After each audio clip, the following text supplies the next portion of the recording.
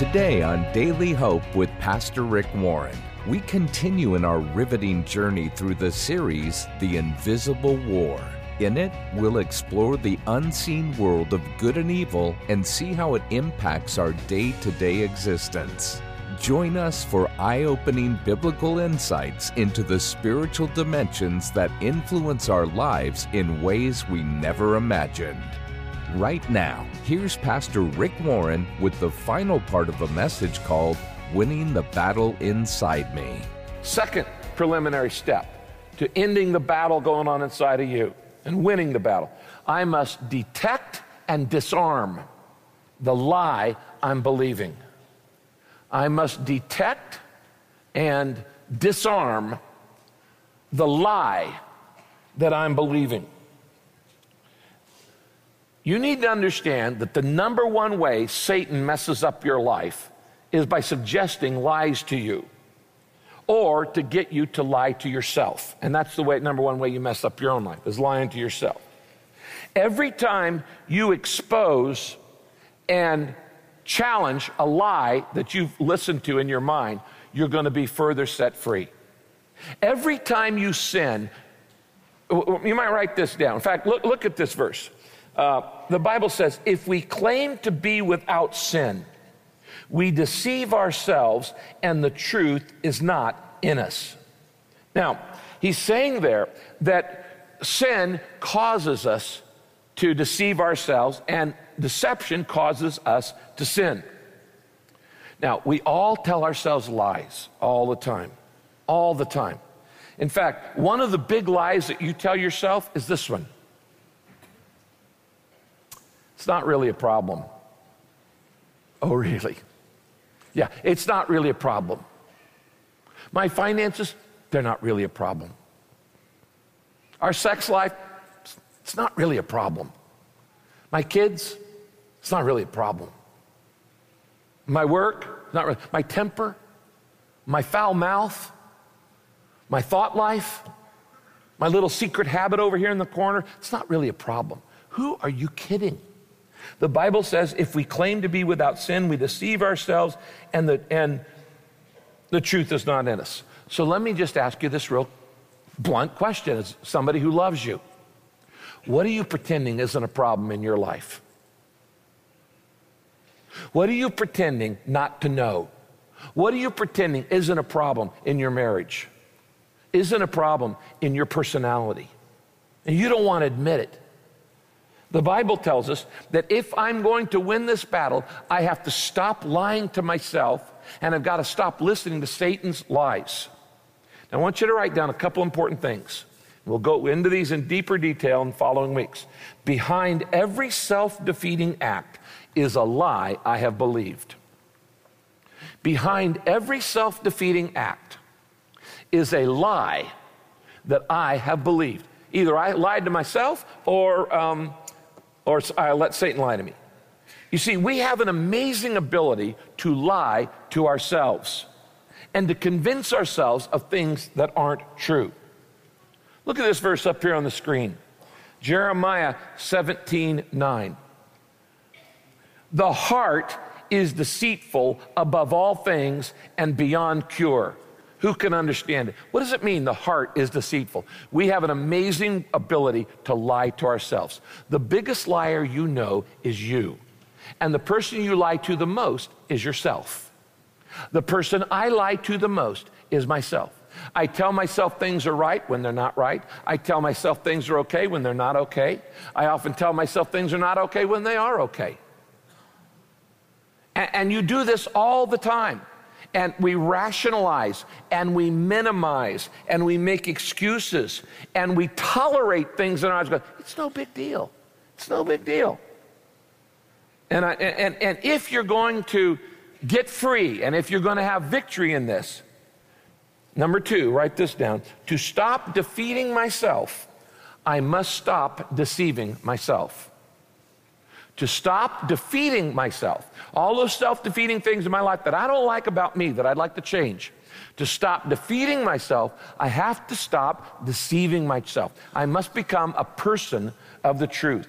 I stop denying, I stop rationalizing, I stop minimizing, I stop excusing, I stop tolerating. Again, let me ask you a very blunt question. What self-destructive behavior in your life are you putting up with? And you know it's bad for you. And you know it's going to cut years off your life. And you know it's going to hurt you in the long run. And you know it may destroy a relationship. But you justify it. What is the truth you need to admit? This is the second step to winning the battle. Jesus said this, next verse. When you know the truth will what? But first it will make you miserable. The truth makes you miserable as long as you deny it. The truth does not free you until you admit it. As long as you deny the truth, it doesn't help you. In fact, it just makes you mad. The truth makes you mad, and the truth makes you miserable. It is only when you are humble enough to admit it, yeah, this is really what I am. And yeah, this is really what I do. And yeah, this is really a compulsion, an addiction, a habit, a problem in my marriage, in my life, or whatever. When you admit the truth, then it sets you free. It doesn't set you free until you admit it. We'll come back to this in future weeks. I detect and disarm the lie that I'm believing. And the Bible says Satan is the father of lies. All he can do is lie to you. And it's the only way he can influence you. He can suggest lies. But Jesus said, I am the truth. You got to decide whether you're going to listen to God's truth or the world's lies or Satan's lies or your own lies. Number 3, the third thing I need to do to get started in overcoming this battle is I must declare my struggle to another. Declare my struggle, what I'm struggling with to another. I'm struggling with my mouth. I'm struggling with my mind. I'm struggling with my memory. I'm struggling with my behavior. I'm struggling with my secret addiction. I'm struggling with, the Bible says we just share it. Sharing, revealing your feeling is the beginning of healing. Now, if all you want to do is be forgiven, you just admit it to God. But if you want to change and you want to be healed and you want to be different, God says you're going to have to admit it to one other person.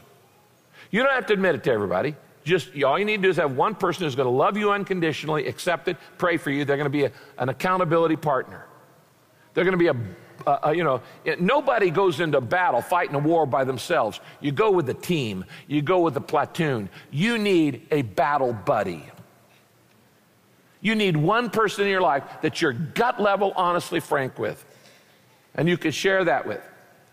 And if it's not your husband or your wife, then if you're a woman, you need to get another woman to share it with. If you're a guy, you need to get another guy to share it with. You go, look, I just need to tell you, I'm struggling with this. And by doing that, the relief valve is opened and the pressure is off. And the boogeyman isn't as big as you thought he was. Now, the Bible claims this. James 5:16. Confess your sins to each other and pray for each other so that God can heal you. When a believing person prays, great things happen. Now, he says, confess it not to God. It says confess to each other and pray for each other, and then you'll be healed. Now, we've talked about this verse dozens and dozens of times here at Saddleback. So I want us to memorize this verse today, just the first part of it. So look up here on the screen. James 5:16. Remember, the hardest part is to remember the address, where the verse is in the Bible. So you always say the address at the beginning and at the end of the verse, and you memorize the verse by saying it aloud over and over. You don't memorize something by saying it silently. You only memorize it by saying it aloud. So you write it on a card, and then you read it over and over till you get it down. So let's say this together. James 5:16. Confess your sins to each other and pray for each other so God can heal you. And where is that verse found? James 5:16. Now, today our memory verse is what verse? James 5:16. And what does James 5:16 say? Confess your sins to each other and pray for each other so God can heal you. James 5:16. I want you to write that down on a card, and I want you to say it every day this week. Revealing your feeling is the beginning of healing. Confess your sins to each other and pray for each other so God can heal you. Now, one last verse and we'll close. Galatians 5:16 says this. Live according to your new life in the Holy Spirit. Circle that phrase, in the Holy Spirit. Live according to your new life in the Holy Spirit, then you won't do what your sinful nature craves. Now, the difference between Romans 7, which is a picture of total defeat, and the picture of Romans 8, which is a picture of a man or woman in total victory, is this word, Spirit. In Romans 7, the phrase Holy Spirit is never mentioned. Not one. Instead, 41 times we have I, me, my, myself, mine, all these personal pronouns. It's all about me. It's not about the Spirit. In Romans chapter 8, the word Spirit is mentioned 19 times. And that's the difference, is whether you are going by my Spirit or going by the Holy Spirit to empower me. An example. Let's say you and I go down to Laguna this afternoon, and we're walking on the beach, and I see a dead seagull. And the seagull's only been dead less than a minute, still warm. And I pick up this dead seagull. Now, it's still got the same muscles, bones, feathers, wings that it had a minute earlier. But I pick up that dead seagull, and I throw it up into the air, and what happens? It comes right back down. Why? Because the life is gone out of it. It is not the muscle, it is not the bones, it is not the wings, it is not the feathers that makes a seagull fly. It is the life that God puts into it. And when the Spirit is out of that bird, it ain't flying. It's still got all the same equipment, but it's not going to fly. You have the equipment to live a successful, victorious life. But it's not worth anything if you don't have the Spirit powering you to do it. You cannot do it on your own. If there's anything I want you to understand this week as we start this very long series on spiritual warfare and understanding the deeper things of God and getting to know Him better, is willpower doesn't work. It's like throwing a dead bird in the air. It's got all the equipment, but it can't fly without the Spirit of God in it, without the life that God puts in it.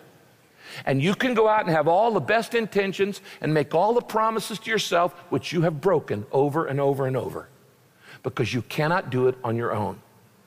You cannot be like Christ. You have to let Christ live through you.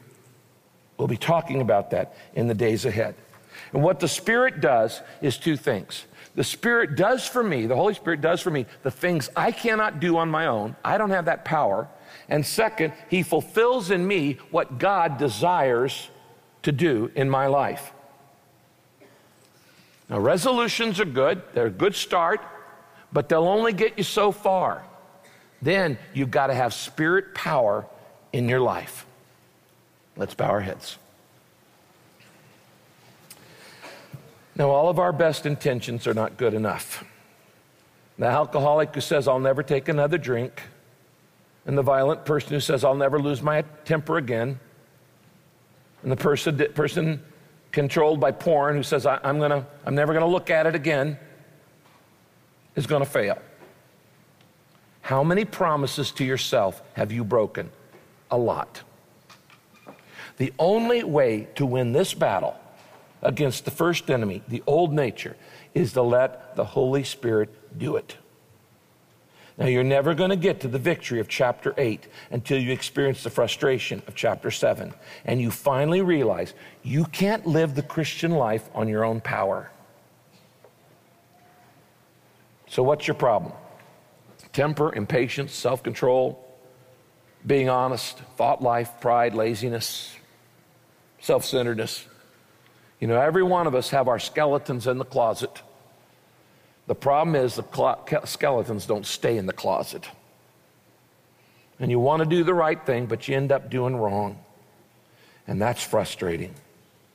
So you may as well be honest and say, it isn't working. Me trying to flap my wings against gravity is like me trying to live a life that's good on my own power. God has given you a new nature if you've invited Christ into your life. But we are still sinners after we believe, and there is that battle between the two dogs. Some of you really feel defeated today. And you say, I feel like giving up. And my answer to you is, good. Give up. Stop trying to do it on your own. You cannot be Jesus Christ. Nobody can be Jesus like Jesus can. And he can live through you if you will let his Spirit empower you with new life. And it will lift you up out of the cycle of sin. I want you to pray this prayer right now. Dear God, you know the confusion in my life. You know the frustration I feel. You know the guilt and the shame. You know the compulsions and habits and addictions. And you know how many times I've made promises to myself and to you that I haven't kept. Today I realize that I have two natures inside of me, and they are at war. I ask you to use this series to help me have victory. Deepen my understanding of what Jesus Christ has done for me. Show me how to let go and how to let your Spirit live through me.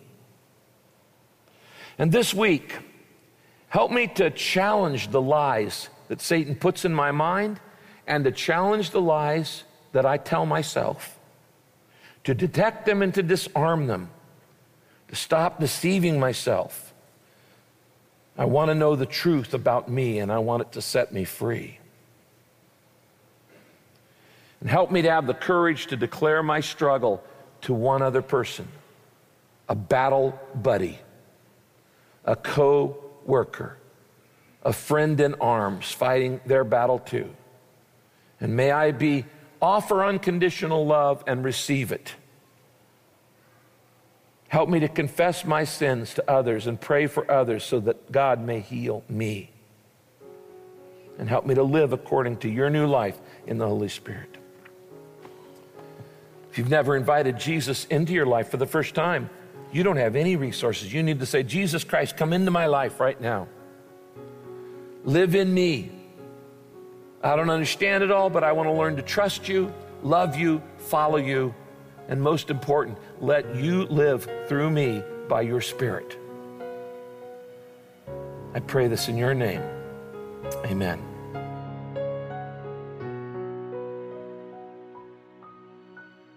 Hi, everybody. This is Rick, and I hope you enjoyed today's broadcast.